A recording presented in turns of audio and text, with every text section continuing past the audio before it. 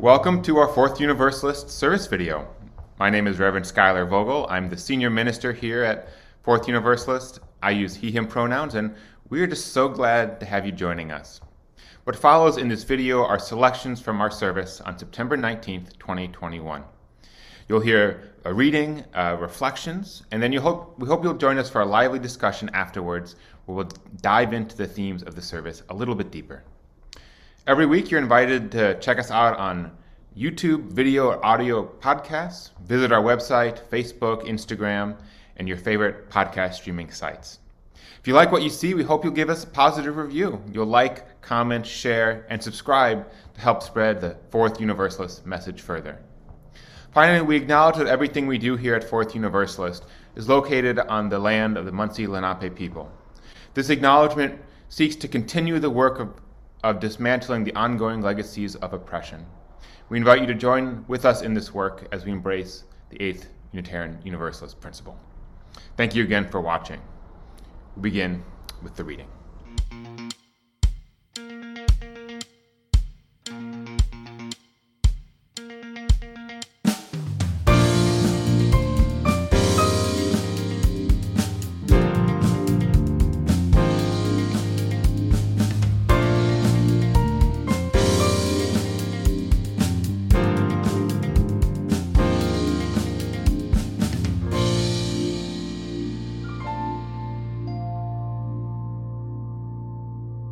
Hi, good morning. My name is Ben Haney. I am a field education intern from Union Theological Seminary, and I will be working with this congregation this year, and it's very nice to meet all of you. The piece I'm about to read is adapted from an article by Sam Porter, which was published in the Register Guard, a paper based in Eugene, Oregon. Today, we don't seem to share an understanding of the common good, as the Los Angeles Times editorial board recently said regarding the uncompromising individualism of those who refuse to wear masks. That individualism, the editorial board adds, puts the lie to the aspirational notion that when the chips are down, Americans hang together. Democracy requires widespread common deliberation about matters of common concern, such as what legislation we should pass and elections. But crucial to common deliberation is trust. I must feel confident that when you're talking about the common good, I am included, and vice versa. Distrust can tear a democratic society apart, as the January 6th riot on the U.S. Capitol made clear. In addition, democratic societies require solidarity, so that when some citizens are in trouble, e.g. natural disasters, others will hang together and help. Solidarity around what? Around a common commitment to the political ethics of human rights, equality, and non-discrimination, the kinds of things enshrined in key historical texts, such as the Declaration of Independence, the U.S. Constitution, the Bill of Rights, Lincoln's second inaugural address, and Martin Luther King Jr.'s I Have a Dream speech. Like the divisions over race and the war in Vietnam in the 1960s, the conflicts over the pandemic, George Floyd and Black Lives Matter, immigration, climate change, and inequality illustrate the lack of a bone-deep commitment to an intuitive sense of solidarity with the consequences of civic impotence and strife. Do we have the capacity to generate the egalitarian, just solidarity that democracy requires, or are we going to be locked into mutual distrust and contempt? We need to try to understand people who are different in terms of their aspirations and the human side of their lives. Can we rise to the occasion with fellow citizens who are different in such a way characterized by open, mutual concern and listening? Such mutual effort can liberate something good in all of us. Thank you. This summer, I had the unusual experience of feeling like human folly was following me wherever I went. Began here in New York. In early August, I looked out my window and noticed that my view was obstructed. It was not scaffolding or a crane building something, but a thick layer of haze. The smoke from the fires out west had arrived, making the city one of the most polluted places on Earth. As a parent of a then 4-month-old, I took note. Babies are especially vulnerable to bad air because of their breathing patterns and their still developing respiratory systems. My wife and I made the decision to keep him inside so long as the pollution lasted. No more daily walks that guaranteed easy naps for baby, or a chance for us to get out of the house. No more hanging out on the porch, where rocking him with all the city's ambient noise was the easiest way for him to calm down. We ordered an air filter for his bedroom and hunkered down. This was a sign of things to come, we thought. Fortunately, we had a plan to get out of the city and escape the haze. We were going to Florida. Florida has great air. The winds from the Atlantic Ocean and the Gulf blow pollution away immediately. And as we made the long car ride down, with baby strapped in his car seat in the back of the rental van, what we weren't doing was paying attention to the news. Delta had hit Florida. It was fast becoming the global epicenter, and we had arrived just in the fever pitch.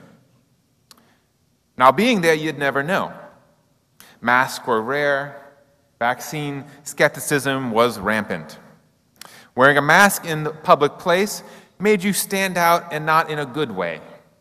You got looks like you were some holier-than-thou lefty do-gooder.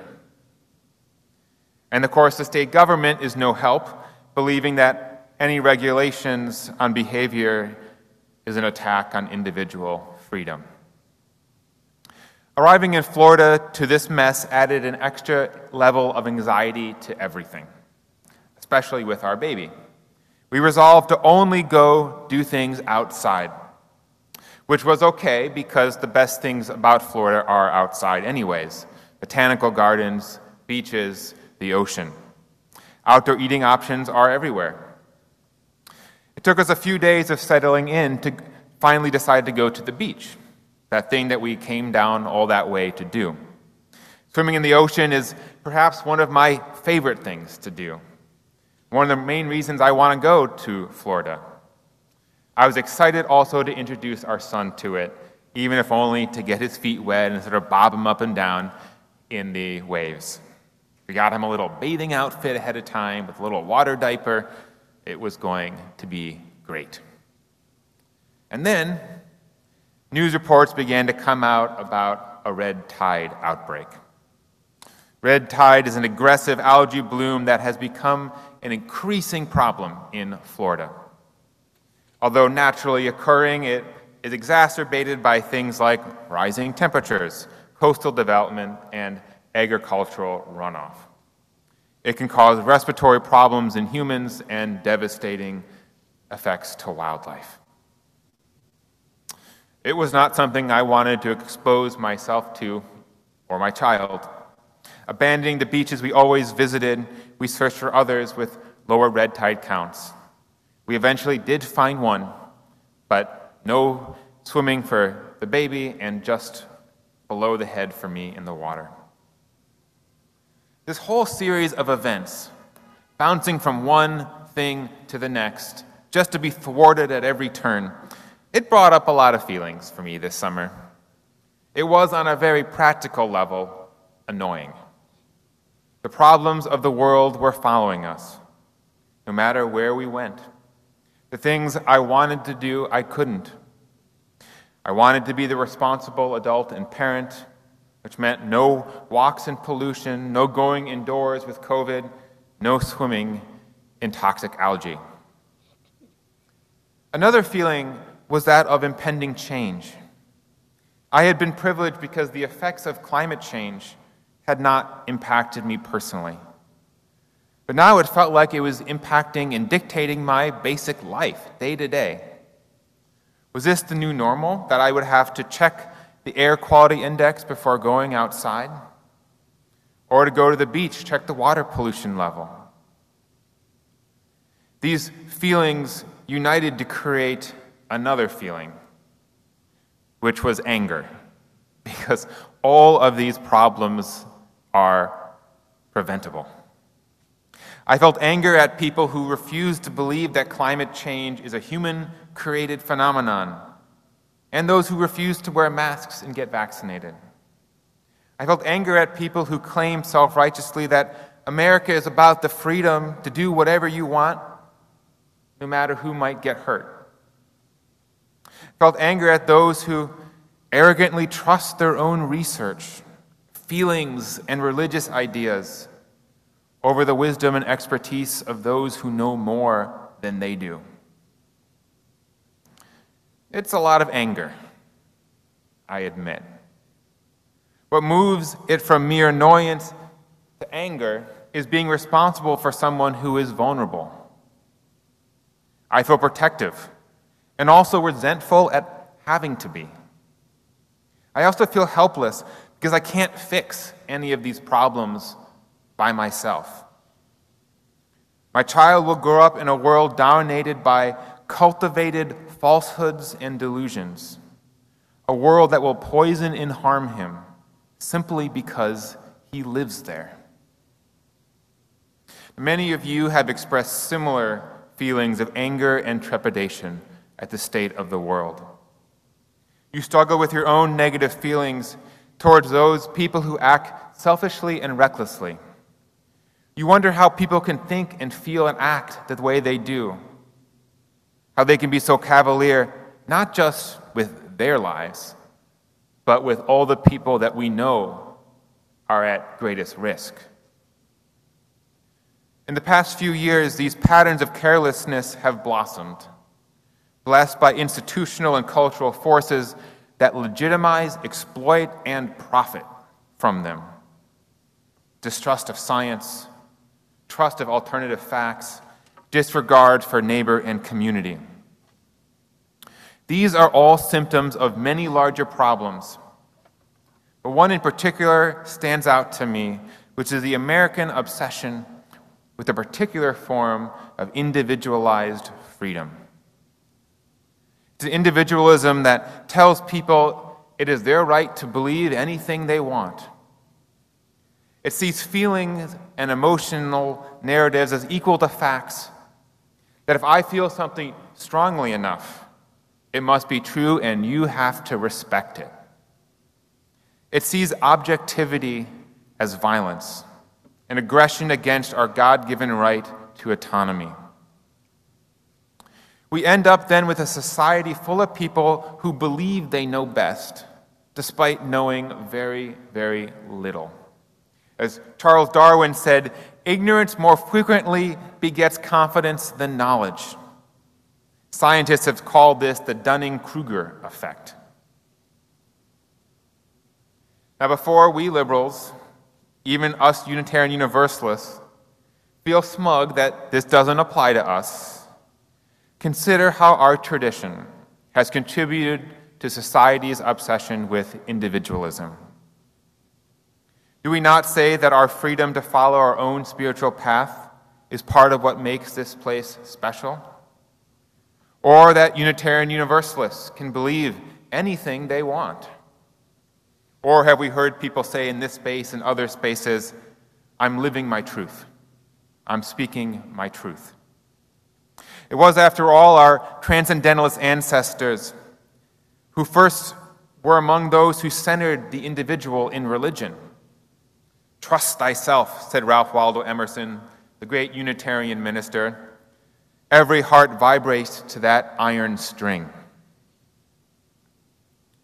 Trusting yourself is stirring words. It's liberating words. Unless they are spoken by someone trusting themselves who believes that vaccines have microchips in them, or spoken by someone who believes that wearing a mask means living in fear. Their failing is not one of sincerity of beliefs. They are trusting themselves, their intuition, their gut, The problem is that their trust is poorly placed. Just because we trust ourselves and feel our truth deeply does not make it true. Individualism devoid of external fact-checking leads to delusion. Freedom without compassion becomes cruel. Twisted individualism and freedom can sanctify our most selfish and immediate impulses. They relieve us of the hard work and responsibility of truth-seeking and loving our neighbor. I'm not saying that individualism is bad. It lets us be who we are, and that is a powerful gift. It frees us from oppressive hierarchies and tradition that keeps us from living our most beautiful selves. That's part of what Emerson was talking about. But unchecked and unquestioned individualism is dangerous. There's a crucial difference between trusting yourself about yourself and your spiritual journey and trusting yourself about things that you know very little about. I trust myself about what makes me happy, what makes me whole, about the story of my spiritual journey, what brings me peace. I don't trust myself about climate change. I trust those people who have spent years studying. Same thing about COVID-19. You should trust yourself and yourself about yourself because no one knows yourself better than you. But we need a healthy dose of skepticism about our ability to know much more about anything beyond that. Individualism and the freedom it offers, it can be sacred. But you are not honoring your individualism by recklessly believing falsehoods. You are desecrating it. You are not respecting the freedom it gives you when you confuse it with nihilistic disregard for others. Our society and all of us, we need to understand the limits of individualism if we are going to save ourselves. We need to understand where the distinction lies between what is healthy and what is toxic. I don't believe it's that complicated. We can ask ourselves two questions when weighing the integrity of our individualism. First, am I at risk of hurting others? And second, am I the most qualified person to make this judgment? By honestly answering these two questions, we can prevent the most damaging aspects of individualism.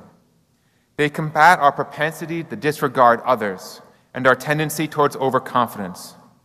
They center instead healthy humility and respect for life.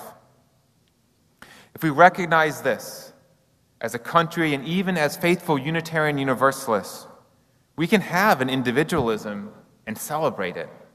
We can embrace our freedom without weaponizing it against others. We can experience boundaries not as restrictions, but as safeguards. We all deserve that kind of individualism and the freedom it gives, because it gives us life. It gives us a chance to live the way we deserve to, free from fear, free from the risk of other people hurting us and those we love. I don't want my summer experiences to become the norm. I don't want to have to live in fear of someone else's recklessness. But the only way that we can, as a society, create that world where we can be truly free, to go on walks outside, to swim in the ocean, to breathe next to each other and share true human connection, is by recognizing that individualism has limits and boundaries. Those boundaries are where we risk hurting somebody else and where our expertise ends. Let us embrace those limits. Let us embrace our human compassion for one another and the most vulnerable. Let us embrace our humility to not always know and to trust those that do. May it be so, and amen.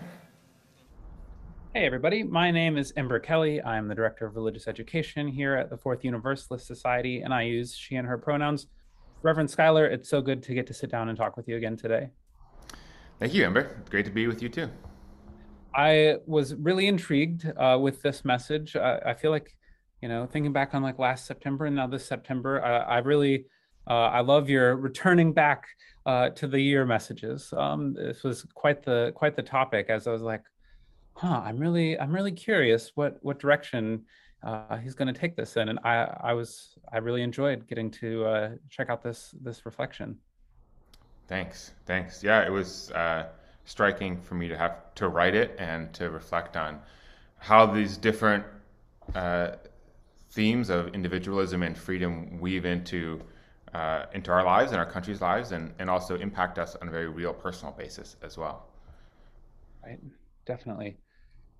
So I suppose it's discussed a little bit in the message itself, but what was the inspiration? Why this message? Why now?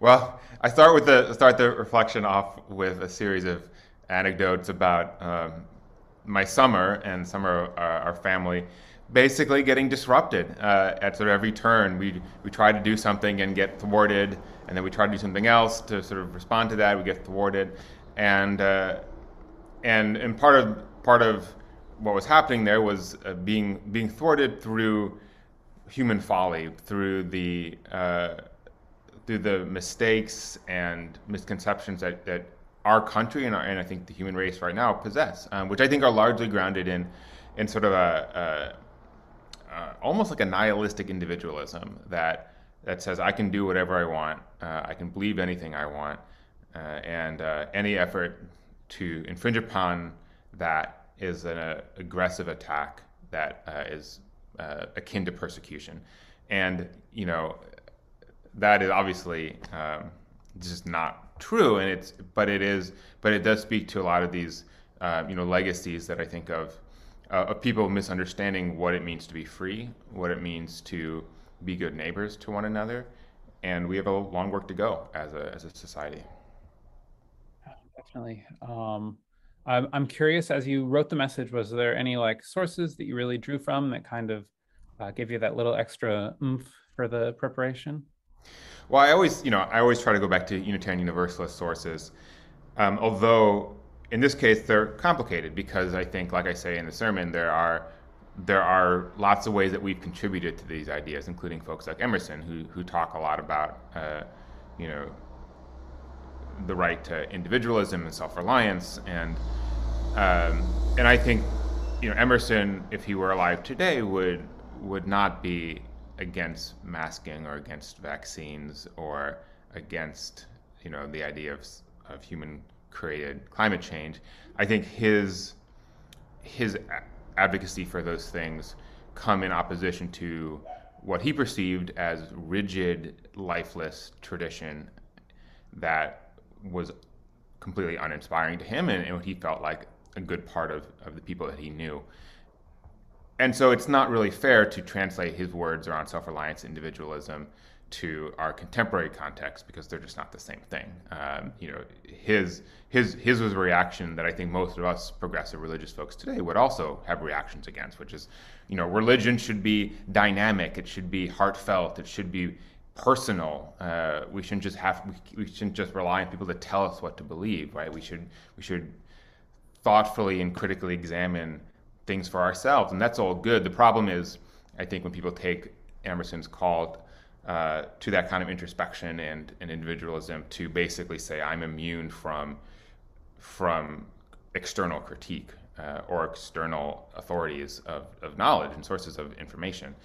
And I think that's where we're right now, where there's so many people out there who say, I feel it, thus it is true, and you can't tell me what I can feel because it's me, and we live and then people then reinforce themselves in these little ecosystems of illusion.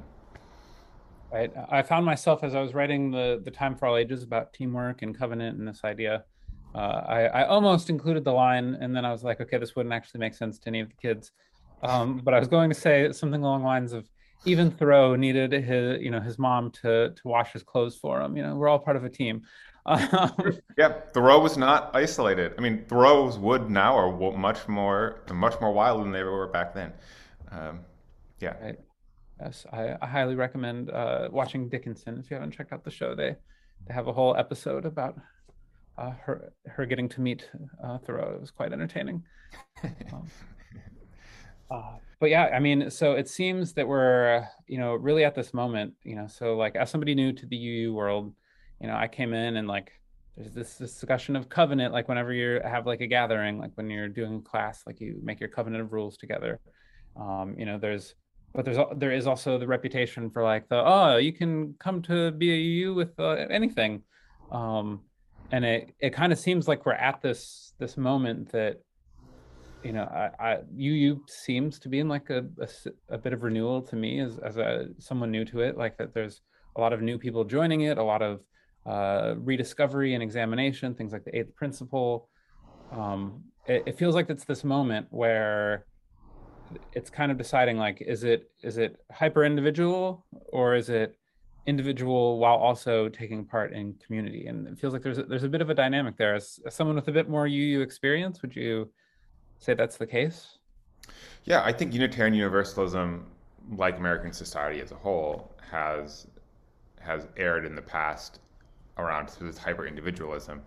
I think there's lots of reasons for that. I think one, the roots of Unitarian Universalism are a anti-traditional, anti-hierarchical movement, of rebellion against church hierarchy is part of where we came from, and so the right of congregations and individuals to choose their own path is part of who we are. The fact that we don't have creeds is part of who we are.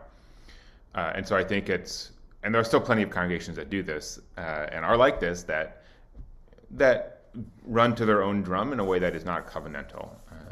One of the most striking things I remember talking with Presbyterian colleagues at one point around, and they have a very different structure of how they govern themselves as a denomination.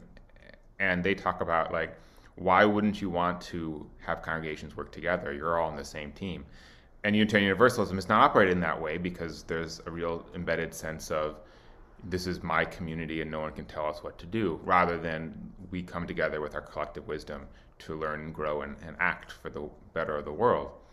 And so I think we struggle with that historically. I think we see it on denominational level. We see it on an individual level with the classic phrase, we can believe anything we want here, which has never really been true, and it certainly isn't true now. I think if it means that we can have any creeds, theological creeds, more or less that's true. You can believe in God or not. You can be Buddhist or atheist or Christian, Jewish, whatever. But in some ways, those aren't the largest divisions in our country, and so to say you can believe anything you want is disingenuous. So we always say, and maybe we should add something else to this, but you can believe anything you want within the bonds of love and justice, and maybe you should add reason to that as well if we're talking about sort of the misinformation age that we're in, because clearly Unitarian Universalists aren't for anti-scientific viewpoints. Right. And as somebody who has existed online in the bit more kind of out there spirituality sphere sometimes, it's been interesting to watch, a lot of these folks that were pretty progressive, at least so it seemed, suddenly, become like, I think that that QAnon is real and that COVID is fake, and these people who like seem to have this very holistic worldview, and then suddenly, because everything is just about them and their feelings and like what they read about on the internet, then suddenly these people kind of fall into that trap of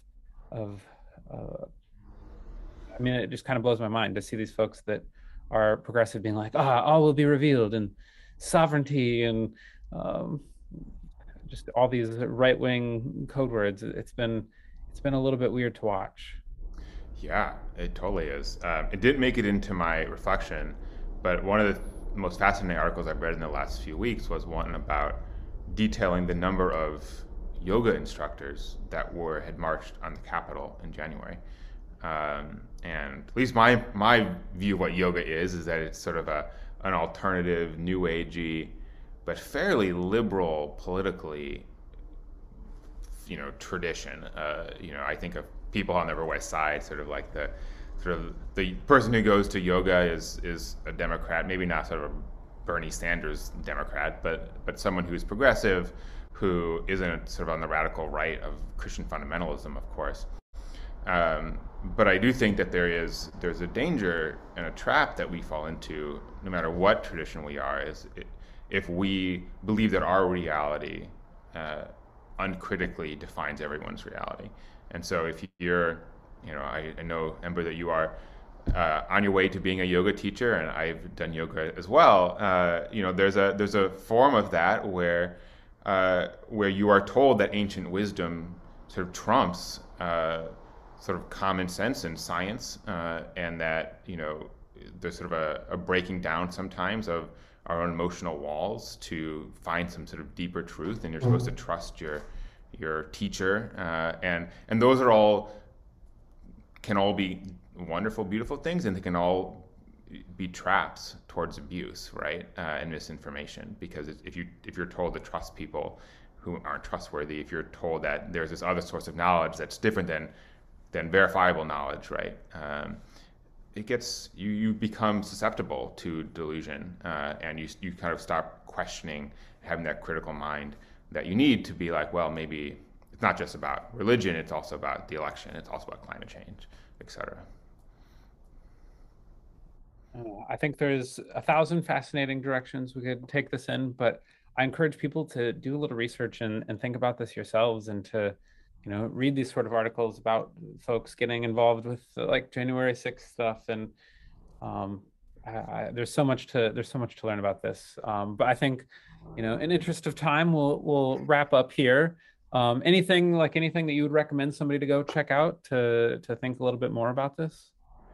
Yeah, I always would, I think read Transcendentalists. I think you can read uh, read about those yogis, and think about what it is about potentially progressive religion that leads people to, illusion and falsehood.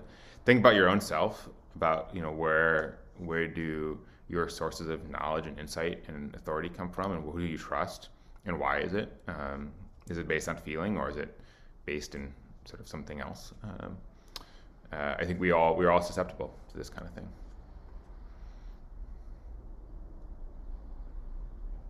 Ember's getting a visitor in her office. I see.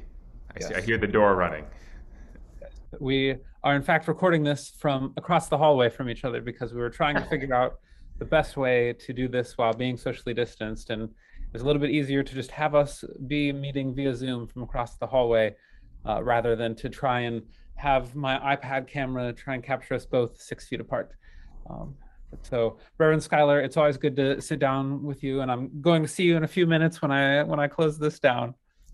Sounds good, Ember. I'll see you soon, and thanks everyone for watching, and hope to see you soon too.